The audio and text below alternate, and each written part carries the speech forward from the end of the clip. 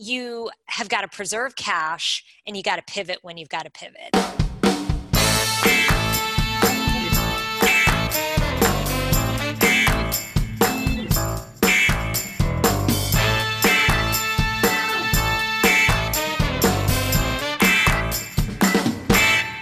Okay, welcome back to the Marketing Playbook presented by Details Interactive. Here you'll take away 3 game-winning marketing plays every episode to take back to your team. I'm your host, Mark Friedman, and my career has been focused on direct-to-consumer marketing, direct mail, physical retail, and digital commerce. This is episode number 27, and today's guest is Sucharita Kodali. Before we get started, a quick thank you as always to Max Brandstetter of the Wild Business Growth Podcast for producing this episode. You can reach him at max@maxpodcasting.com to help bring your podcast to life. Let's open the playbook. Ready, break. Well, hello, everyone. Thank you for joining the Marketing Playbook podcast. Today, I'm joined by Sucharita Kodali, who works for Forrester Research and is the principal analyst serving e-business and channel strategy professionals. We're going to hear about what brought Sucharita to a career in research and her views on this crazy year of 2020 and what she sees for 2021 and beyond with respect to online and retail commerce. This is going to be the last show of 2020, my first year doing the podcast, and I hope that the listeners found the guests and the information interesting.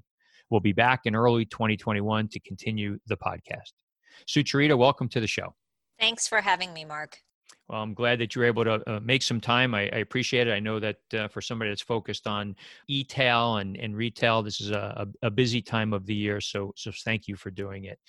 Always like to get the first story from people that I talk to on the show. Just a little bit about how you grew up, how perhaps that upbringing had something to do with the career you wound up taking on.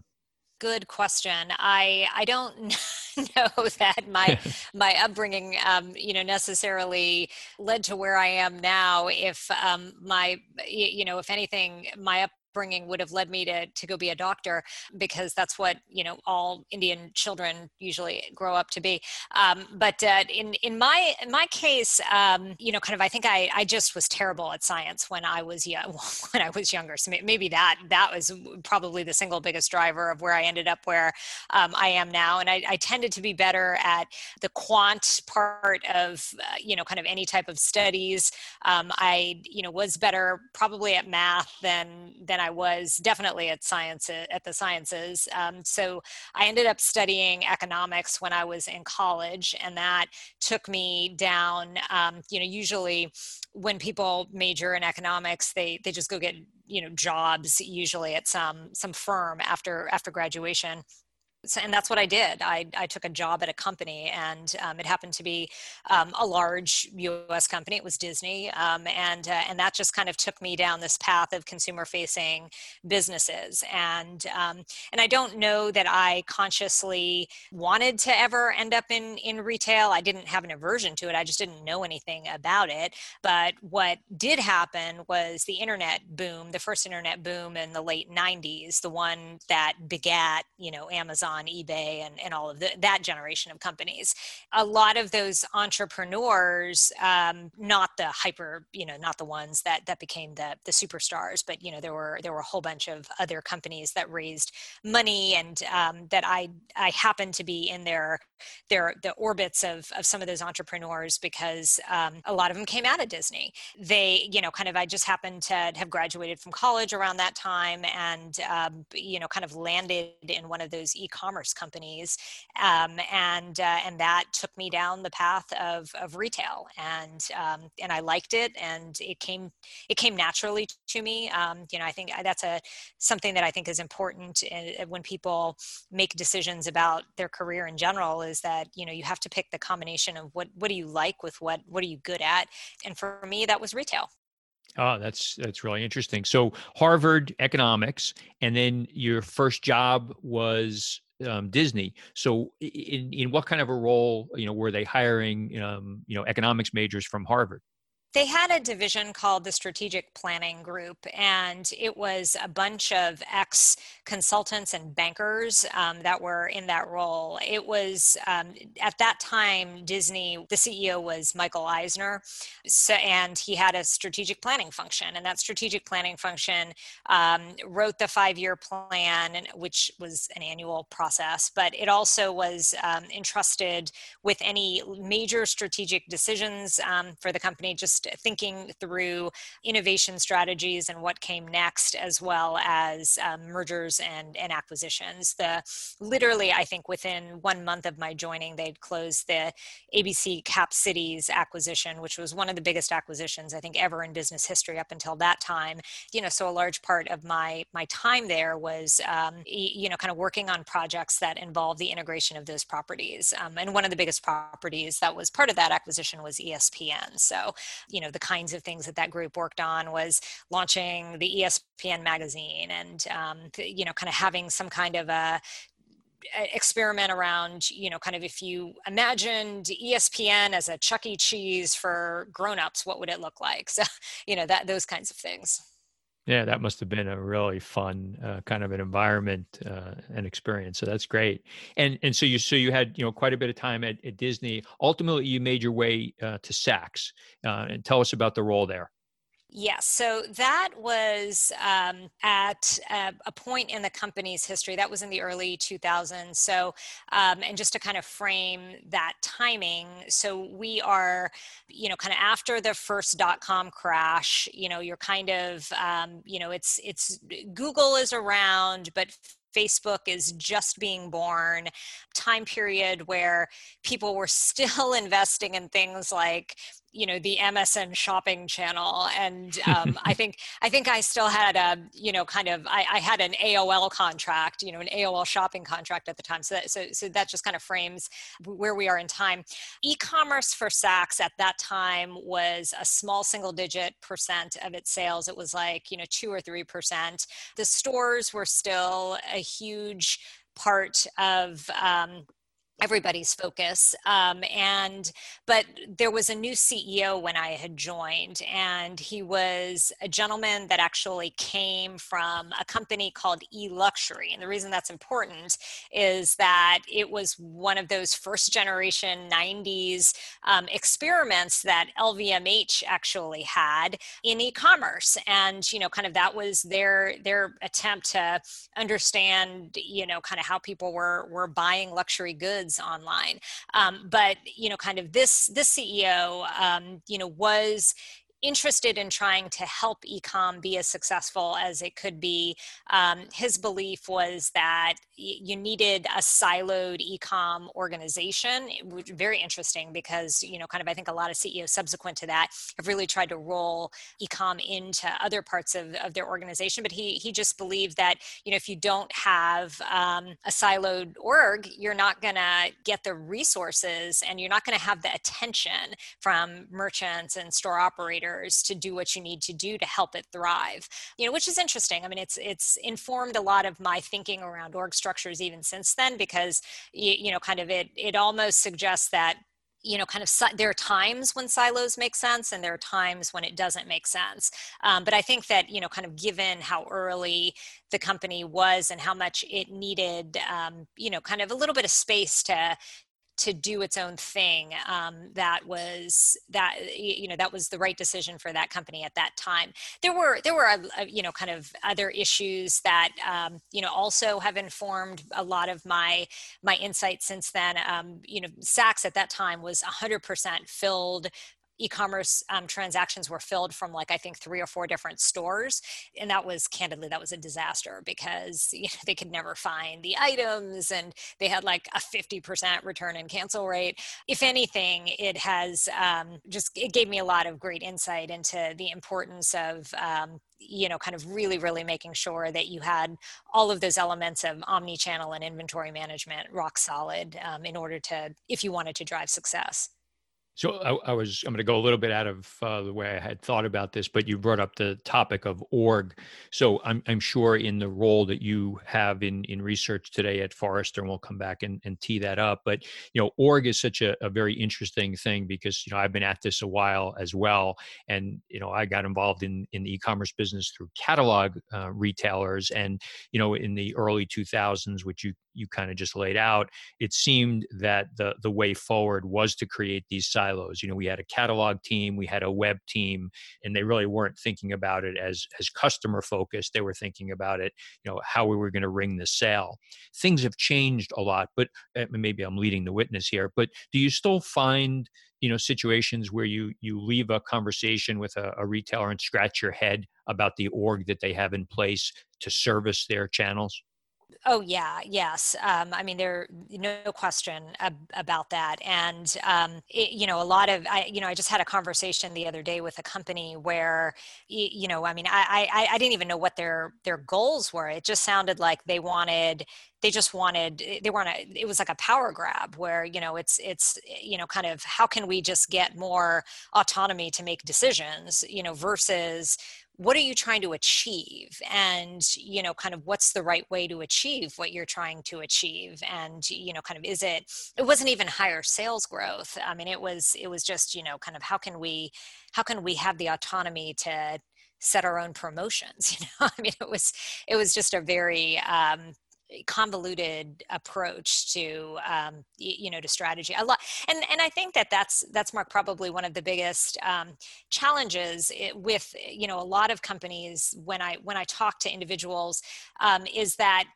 kind of they're not necessarily in a position to ask about they're not in a position to impact the larger company. They may not kind of, so a lot of their decisions and a lot of what frames why they're asking questions are about how can I make this better for me, and how do I help myself professionally, versus what's the right decision to help this company. It's an interesting conundrum because I get it, right? I mean, you have to people, I mean, everybody's got to look out for themselves, and there are probably only a handful of people who are really in that position to ask the big question of what's right for the company. And unfortunately, often those people don't bother asking, or they don't ask the right people.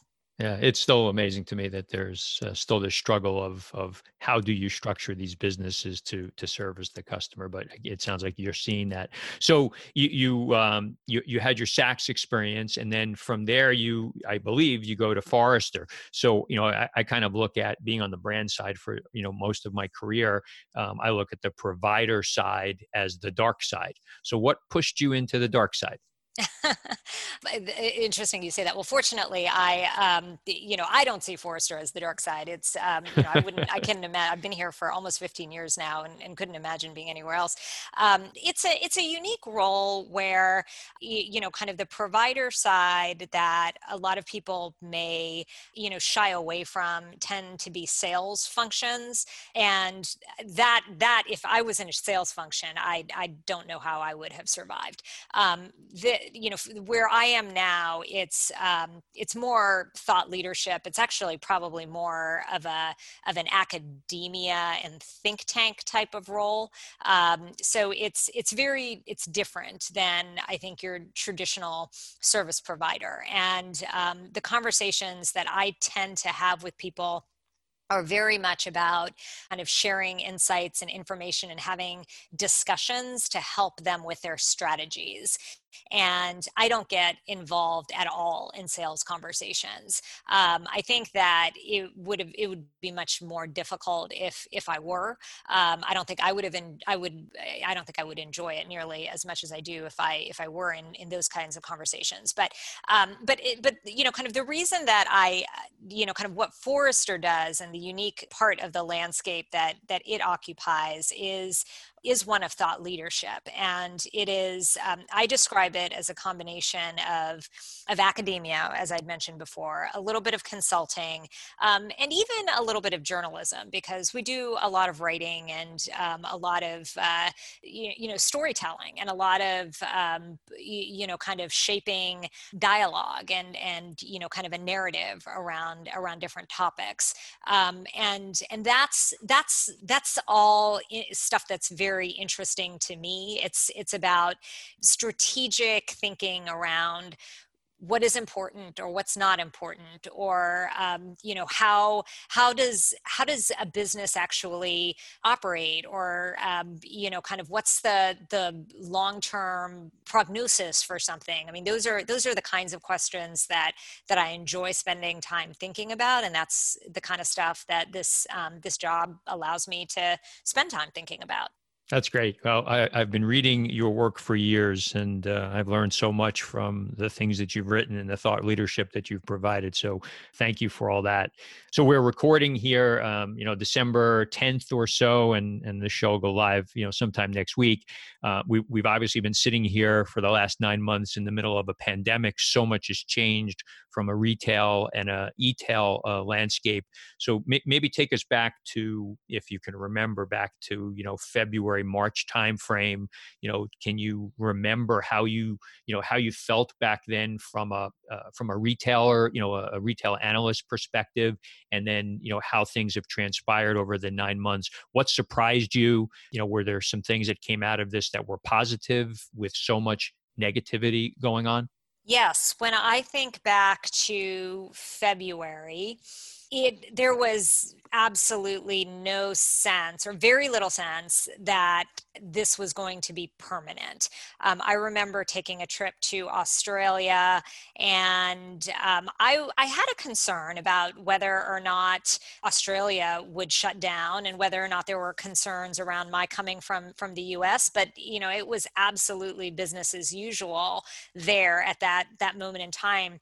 The closest that I saw is I had stopped at a Target on a layover, and there was a notice that you had a limit on the number of antibacterial hand wipes you could buy, but literally that was it. And a lot of the questions that I got, even from journalists at the time, were supply chain related, and it was all about, well, what's going to happen to the supply of inventory in the spring, or what does this potentially mean for Q4 if we have less inventory and you can't place orders with factories now? And that was pretty much the extent of the questions. And then, of course, March happened, and all of the stay-at-home orders started to happen. But things happened so quickly. And I mean, because I remember being invited, I had a speech I had to give in like mid-March, and it was scheduled, I think, for like March 10th or somewhere around that time frame. And they were not canceling it. They were like, it's going forward. And it wasn't until like literally March 9th that they were like, yeah, maybe we will cancel it, and we'll reschedule it in 6 months. Of course, thinking that, things would blow over by then. So then March happened. And I think that the sentiment, and I think that this will be familiar to everybody listening, but it was that, we were in free fall as an industry. So many industries, every industry that was consumer facing, not just retail, travel, definitely the restaurant industry, anything that was reliant on discretionary purchasing or business travel, was going to be just, hurt in a way that was beyond comprehension. And I remember those initial kind of virtual webinars we did. It was all about, let's not panic. Let's, just get informed as much as we can about, what loans the government is going to give, and what do you need to do to make it through the next few months. And then things started to open up again in the summertime. And to me, I think that, kind of in that time frame from March through May, I remember just being incredibly paranoid about the virus and thinking that, you just don't know where you could get it from. It could come from a package. I remember getting questions from retailers. The funniest was from a luxury retailer that was like, if somebody has COVID, and sneezes on, and, kind of a shirt, does that mean we have to get rid of all of our inventory?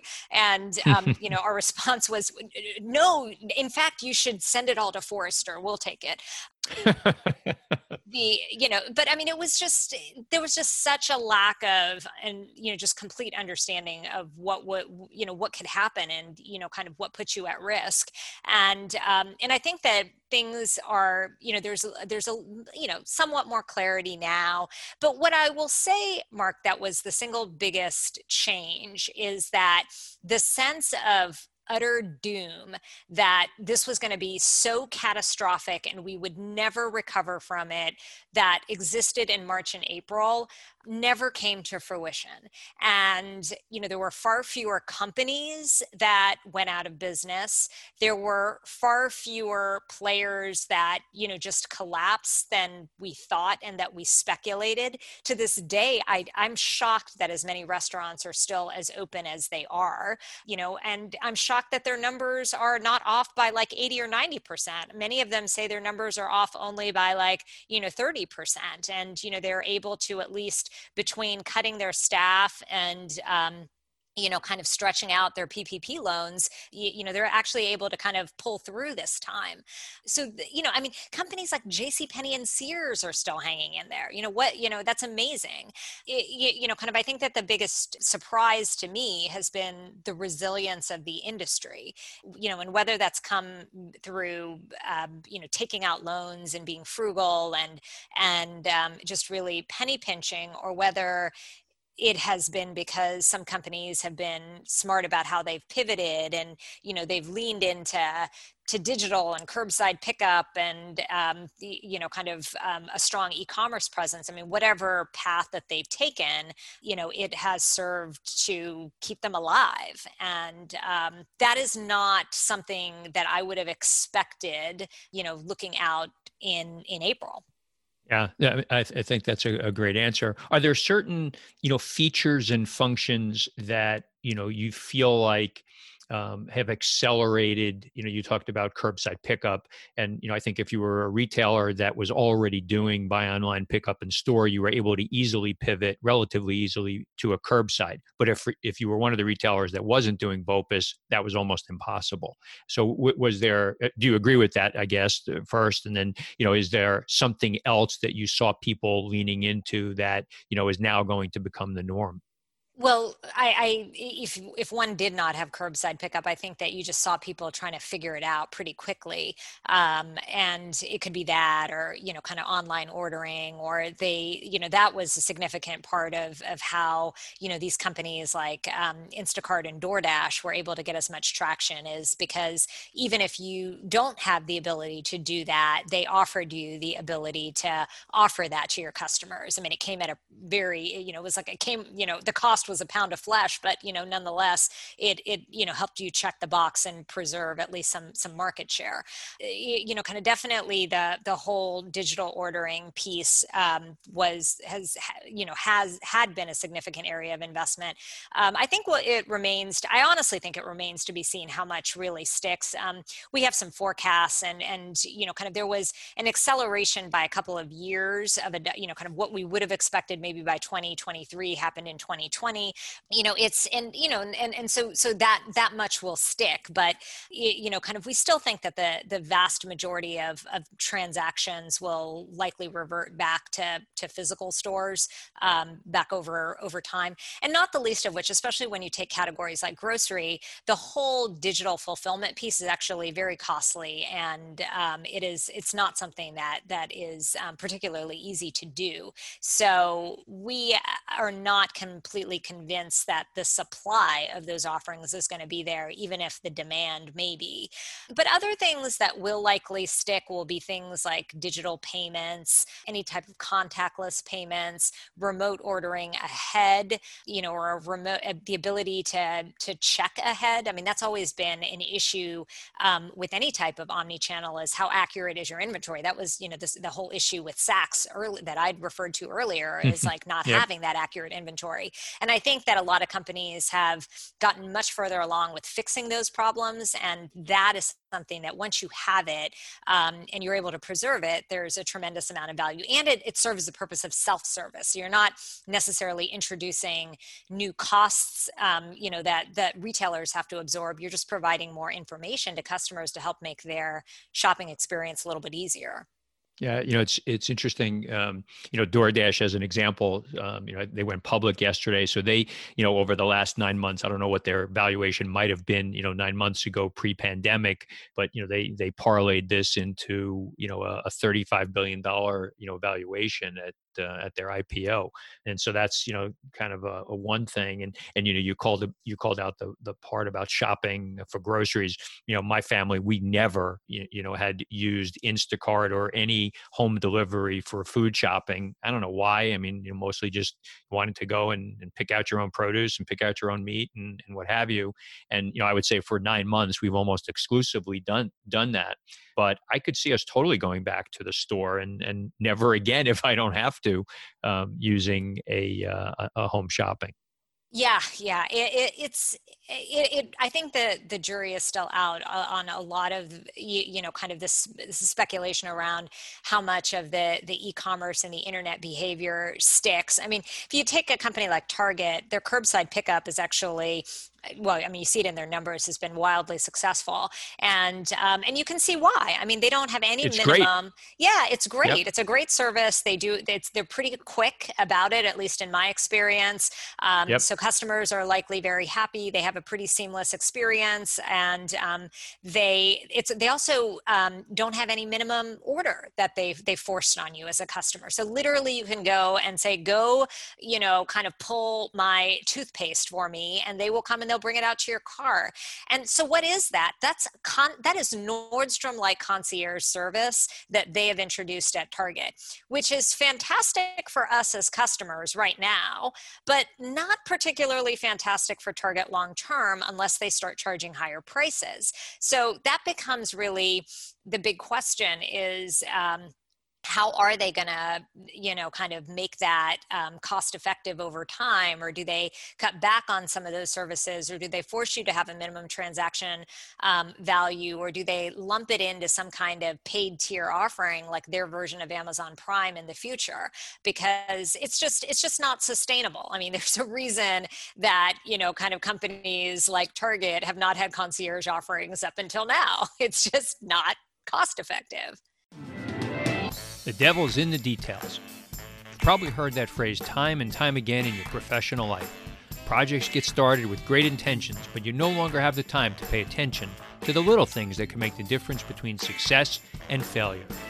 At Details Interactive, you can discuss your business with a seasoned direct-to-consumer marketing executive who has helped launch and grow web businesses and integrate multi-channel marketing initiatives. Learn more at detailsinteractive.com.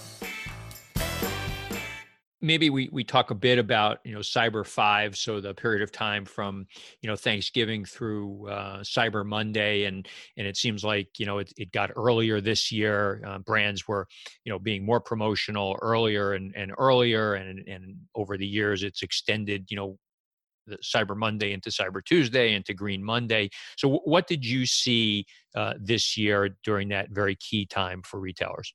Stores were terrible. When you see, and I use data from Placer.ai, which has a lot of the physical store information, and that was not unexpected because every store was trying to avoid having crowds in its inside. So all of those numbers were down and kind of catastrophically off of last year's numbers. Now, did e-commerce make up some of that delta? To some degree, but e-commerce is still a minority of transactions. And I mean, even during the holiday season, it's usually not going to be more than 30%. And if that 30% is still only growing at like 20 or 30% year over year, which is what some of the data points suggested that the industry shook out as, and if your stores, which are the majority of that revenue, are down by like 50 to 80%, you're still going to be off. You're not going to see a net positive time frame. And that's why we did start. I think that a lot of people anticipated that, they weren't going to have a great Thanksgiving weekend or series of days subsequent to Thanksgiving. So that's why you saw the pushes to try to bring as much sale forward into October as possible. Or you saw, 3 weeks of Black Friday specials through every weekend in November for some retailers. Did it actually drive very much? The data points that we saw suggested that it did not. And as much as retailers were trying to pull sales forward, the consumer wasn't necessarily responding. That kind of tells you where it is. And now that said, e-com, kind of for what it is trending up. It is positive. You've heard all of these stories about, the carriers having more volume than ever before and being later than they've ever been before. I feel like that's a narrative that we hear every year.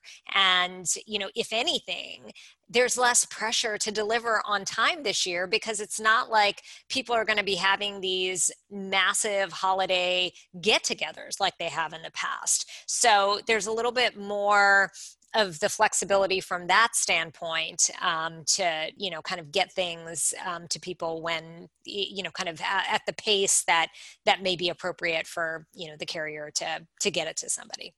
Yeah, the carriers were signaling, 6 weeks ago, and unlike any time in the past, I think you saw many retailers online, putting notices up, order early. Our shippers are telling us they're not going to be able to meet demand, so maybe that pulled up some business as well. So before we get into 2021 and your kind of your view into the future, I did have one question. People come to you for your thought leadership. How do you deal with all the the concept of the shiny new object? I'm an e-commerce guy. I get called on by tons and tons of new providers that are out there with new things. How do you counsel people like me on what to think seriously about and what to pass on? Yeah, that is something that we spend a lot of time trying to dig into, and a lot of our time is spent demystifying, those bright, shiny objects and trying to differentiate between what could be meaningful and what may just be hype. And a lot of it, comes down to having lots of different conversations with people throughout the ecosystem. It's the service providers, it's the people who've built the technology, it's people who have implemented the technology, and a lot, and we have, one of the advantages that we have is we do have a trusted network of people that we can often call on and, get their points of view and get their perspectives on things as well. And that helps to, kind of shape a conclusion, because you're absolutely right. A lot of times you will see something from a technologist, and it's hard. It's hard to not be seduced by the message. And for a period of time, the biggest, kind of, I guess Casanovas of retail would be like, the Googles and the Amazons, because every week they'd come up with something new, and everybody in retail would, just be all, just so deferential and believing of this technology that they've now released is going to forever change the world and whatnot. And, what we do is we spend a lot of time tracking these technologies very closely, after their launches, kind of years after their launches. And we see, what's the consumer adoption been, or what has the retailer adoption been? And, of the retailers that have tried something, what has been the impact, and what have been the lessons that these companies have learned? And I think that when technology innovation, kind of when all of this was new, like, in the early 2000s, it was a lot harder to, dispel myths. But now that there has been, like, a decade and a half of enough experiments where you've seen things and people have told you stories that, kind of only ended up biting people in the hide later on, there's more, I think, of a willingness to be skeptical.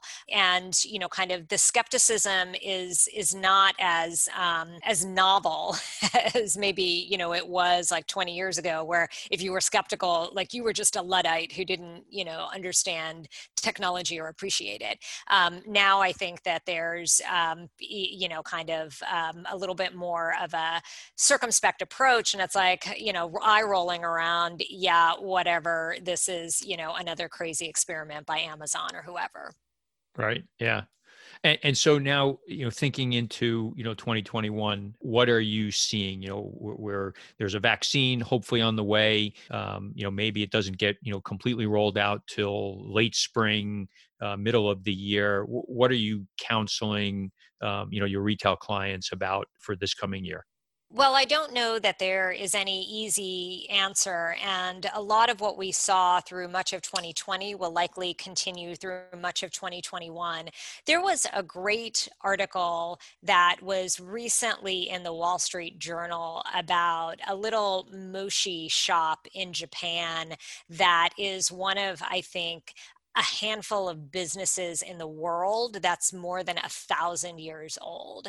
It is just fascinating because it was a fascinating article, and I encourage everyone to try to go get their hands. I think it was the Journal, it may have been the New York Times, but anyway, if you kind of Google, Moshi Shop Japan 1,000 years old, you'll find it.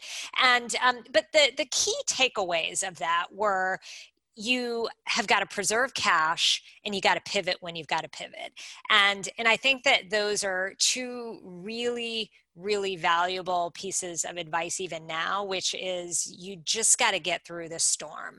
This is, an awful period in history, and this will be something that our children are going to look back on as, kind of just a life-changing moment in their lives. But you've got to preserve cash, and you've just got to do what you need to do to get through this.